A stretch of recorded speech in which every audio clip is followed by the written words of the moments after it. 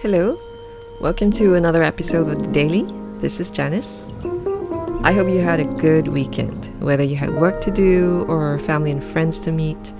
Whatever it is that you did over the weekend, hope it was restful and life-giving. And as you start today, I also pray that you're out and about, knowing that God goes with you, that He is your keeper, your refuge, that He watches over your coming and going, and is always able to provide all you need to do His will, even when you may not expect it. Amen. Some of you might know I grew up just 5 to 10 minutes away from a beach in my hometown.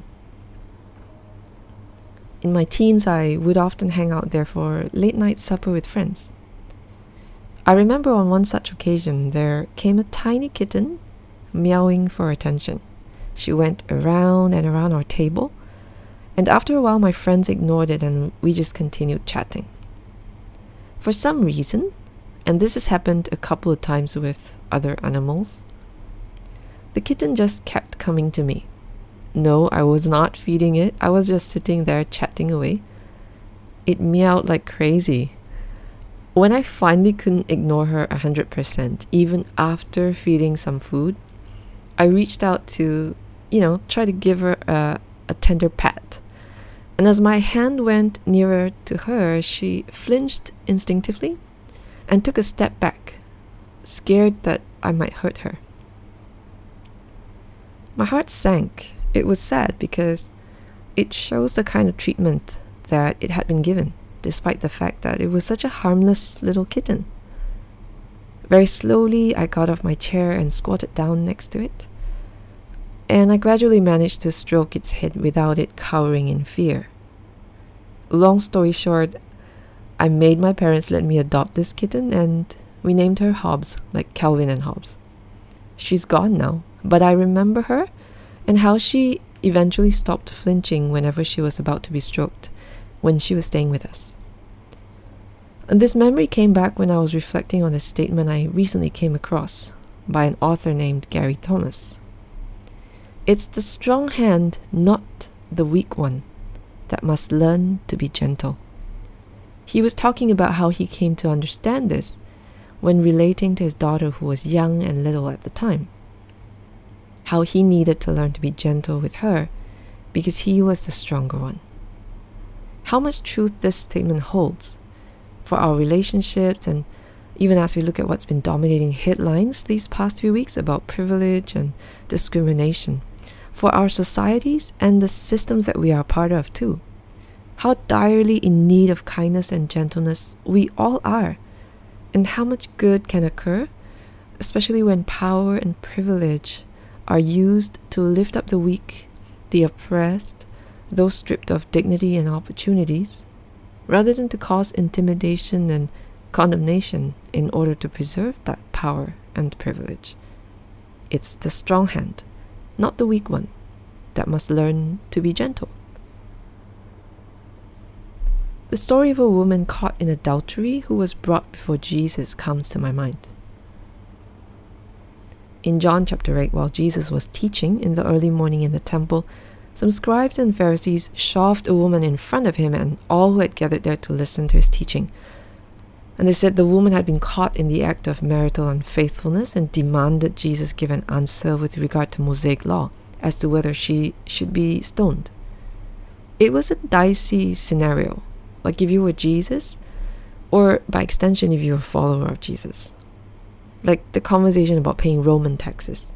You can almost picture the eyes of the crowd widening and a hush falling on the crowd as all eyes are on Jesus. Why this came to mind was that you'll see in this story that Jesus stooped down twice at least in this account. Verse 6 in John chapter 8 tells us Jesus stooped down and wrote on the ground, but they continued pestering him, at which he got up and said, "He who is without sin can throw the first stone at her." Then in verse 8 says, again he stooped down and wrote on the ground. We're not told what he wrote, but one by one, those who brought the woman felt convicted by their conscience and walked off, presumably because of what he wrote or said, or both. So then Jesus got up again and He saw no one but the woman, and he said to her, "Where are your accusers? Has anyone condemned you?" Then in verse 11, we read that she said, "No one, Lord." And so Jesus said to her, "Neither do I condemn you. Go and sin no more." I think this is such a powerful picture of how God condescends to us, even when we are far from deserving. The condescension of God. How Jesus, his entire life, expressed this about his heart, that he stoops low to be near those who are broken and contrite. Jesus didn't stoop to demean anybody or remind them of their smallness. But just like he did for the woman, he wanted her to experience the freedom from her sin that comes from knowing the loving kindness of God. In some sense, I would say that she didn't need to be told that what she was doing was wrong. She knew. But what she needed to know was that even in her sin, Jesus extended a love that offers a way out, that was not conditional on her being faultless first. A love that heals and restores her, can make her whole again, so that now she has reason to break free from her sin. So she needs sin no more because she's loved.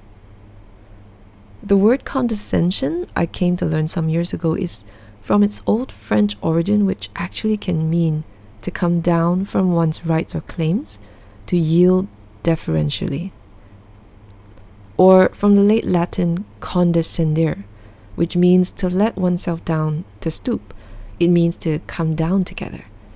Isn't that a beautiful picture of Emmanuel, God with us, who stepped down from majesty to take on human form so that he could reconcile us to God once and for all? Is most likely not the way that we understand or use the word condescend in our everyday English these days. But in some word origin studies, condescend in the mid-14th century can be used of God who makes gracious allowance for human frailty, or a king who voluntarily waives privileges of his superior position and willingly assumes that of his inferiors. Here are just 3 verses that show how consistently this understanding of the condescension of God is expressed in Scripture. 1 Samuel 2:8 tells us, "He raises the poor from the dust and lifts the needy from the ash heap. He seats them with princes and has them inherit a throne of honor." Psalm 34:18, "The Lord is near to those who have a broken heart and saves such as have a contrite spirit." Isaiah 57:15, "For thus says the high and lofty one who inhabits eternity, whose name is holy. I dwell in the high and holy place, and with him who has a contrite and humble spirit, to revive the spirit of the humble and to revive the heart of the contrite ones." And here's one more. For those of you who love word studies, a couple of instances where gentleness and condescension are translated as one and the same. In 2 Samuel 22 verse 36, the Hebrew word anah means to bend low, to condescend, and it's translated gentleness. "Thy gentleness has made me great," or "thy condescension has made me great." So you see the same in Psalm 18 verse 35, where the word is anwah, which means humility or gentleness or condescension. So you would read the verse as, "You have also given me the shield of your salvation, and your right hand has held me up. Your gentleness and condescension have made me great." You know, for some of us who deal with children very often, be it as educators, parents, or grandparents, you would know it makes a difference when speaking to a child to stoop down to their level. This is both in the literal sense, as in positioning yourself in order to be able to have eye contact with the child, and in the cognitive sense, as in pitching your reasoning at the level which they are able to comprehend. The value is in the importance of connection between the parent and child. By getting down to their level, it expresses that value, the importance that is placed on that relationship, on the parents' or the teacher's part at least, even if the child does not get that the adult does it to connect. When you see the child much more receptive and feels safer or feels more connected and therefore can respond to the advice or the correction better, and as you do that, that's how you know it works. It says something on the part of the one who is willing to stoop down again and again. And it is with hope that as the adult, this child will know your heart for him or her. Like the kitten that I adopted, at times we may have been dealt a tough hand in life, through circumstances or people, or maybe a combination of these, right? Or some of you may not necessarily feel like you've had a hard life. You've not been ill-treated or abused. But we've all suffered heartache, hurts, criticism, rejection, failure in one way or another. And today, as you're listening, I don't know your heart condition, but I know we all need to be reminded of how God is kind and merciful and gentle towards us again and again, even when we are far from deserving. Actually, especially when we are far from deserving. At the time when we were dead in sin, Christ came for us. But even after that, when we continue to struggle with receiving love and being made whole, like a kitten flinching and needing to be healed of its brokenness, and I needed to repeatedly communicate safety and gentle care to the kitten, Christ keeps stooping down low to be with us, to speak gentle words to us, to lift us up, so that we be empowered to live for Him. Today for today, and then tomorrow for tomorrow. And then He does the same the day after, for the day after. Neither do I condemn you. Go and sin no more. As we keep leaning in, we allow God, who is willing to stoop down to be in our lowly state, to deal with our brokenness, to deal with our sin. And what He does is He helps us to trust Him and to receive love in order to be free and to be healed. What a gentle God you are, God, how gentle you are to us. Let's take a few minutes here and quiet down our hearts. Take a deep breath, slowly in.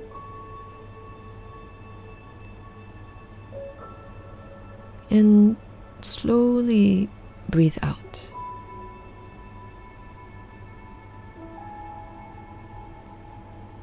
Breathe in again slowly, and as you breathe in, picture how Jesus has come at a time when you are down to comfort you.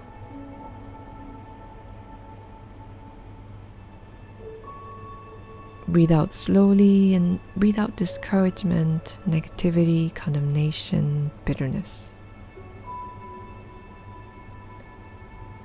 One more time, breathe in slowly and think of a time Jesus comforted you in a time of need.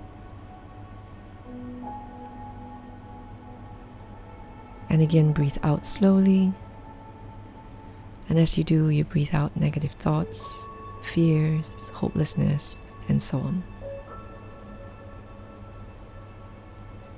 Slow and deliberate breathing helps us hear and respond to God's Spirit as He guides us, because sometimes we're tense but unaware. So as we focus and breathe, it quiets down our hearts.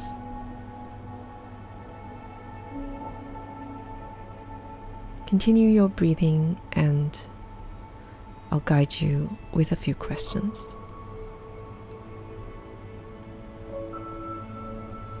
Allow God to approach you, so to speak, to come closer and to extend His hand towards you.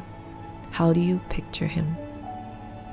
How do you feel about His care, His love for you right now?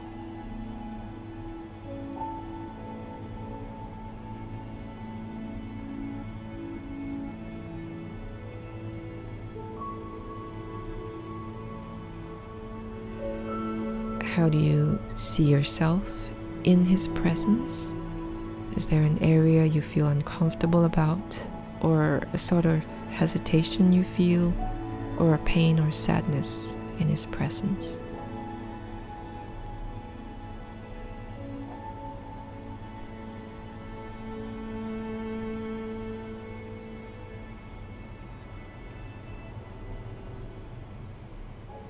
Now, focus on God and listen to the gentle words that He's speaking to you. What is He saying to you or showing you right now?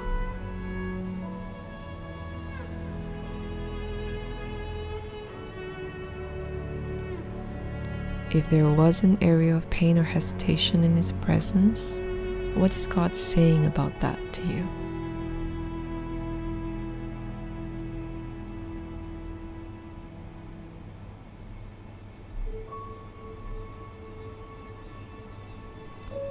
Now, is there a response to Him from you? You can pray it, or if you feel prompted to express a response with your body, like a physical posture, or to journal it down somewhere, feel free to do just that.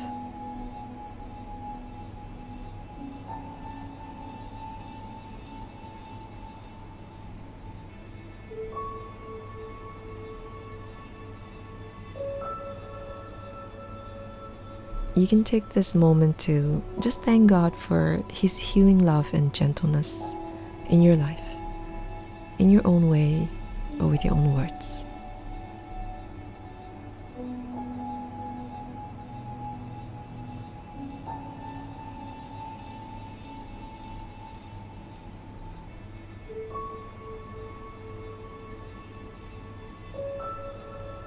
Let me pray for us. Gracious Lord, You are the high and lofty one who inhabits eternity, who is holy and glorious. Yet in Your loving kindness, You not only look on us, but stoop down to be with us. You not only stoop down to be with us, but You help us be whole by Your grace. We're so grateful for Your mercies endure forever, and for Your stripes by which we are healed. We thank You, Lord, for all the times You've reached down to help us up, for not condemning us, but showing us Your kindness that leads us to repentance. Thank You for always being gentle and firmly loving towards us, and calling us to extend the same to others. Teach us to stand in the confidence and courage of Your grace that You have shown us. And we ask this in the name of Jesus, who is gentle and lowly in heart. Amen. Thank you so much for tuning in to the Daily. I hope you have a great day. Grace and peace to you. Hey, thanks so much for tuning in to the Daily Podcast. We will have fresh new episodes out for you every weekday. If you like what you're hearing and want to check us out, you can look us up on our website, www.thecity.sg, or check us out on our various social media platforms. We'll see you at the next episode. Peace.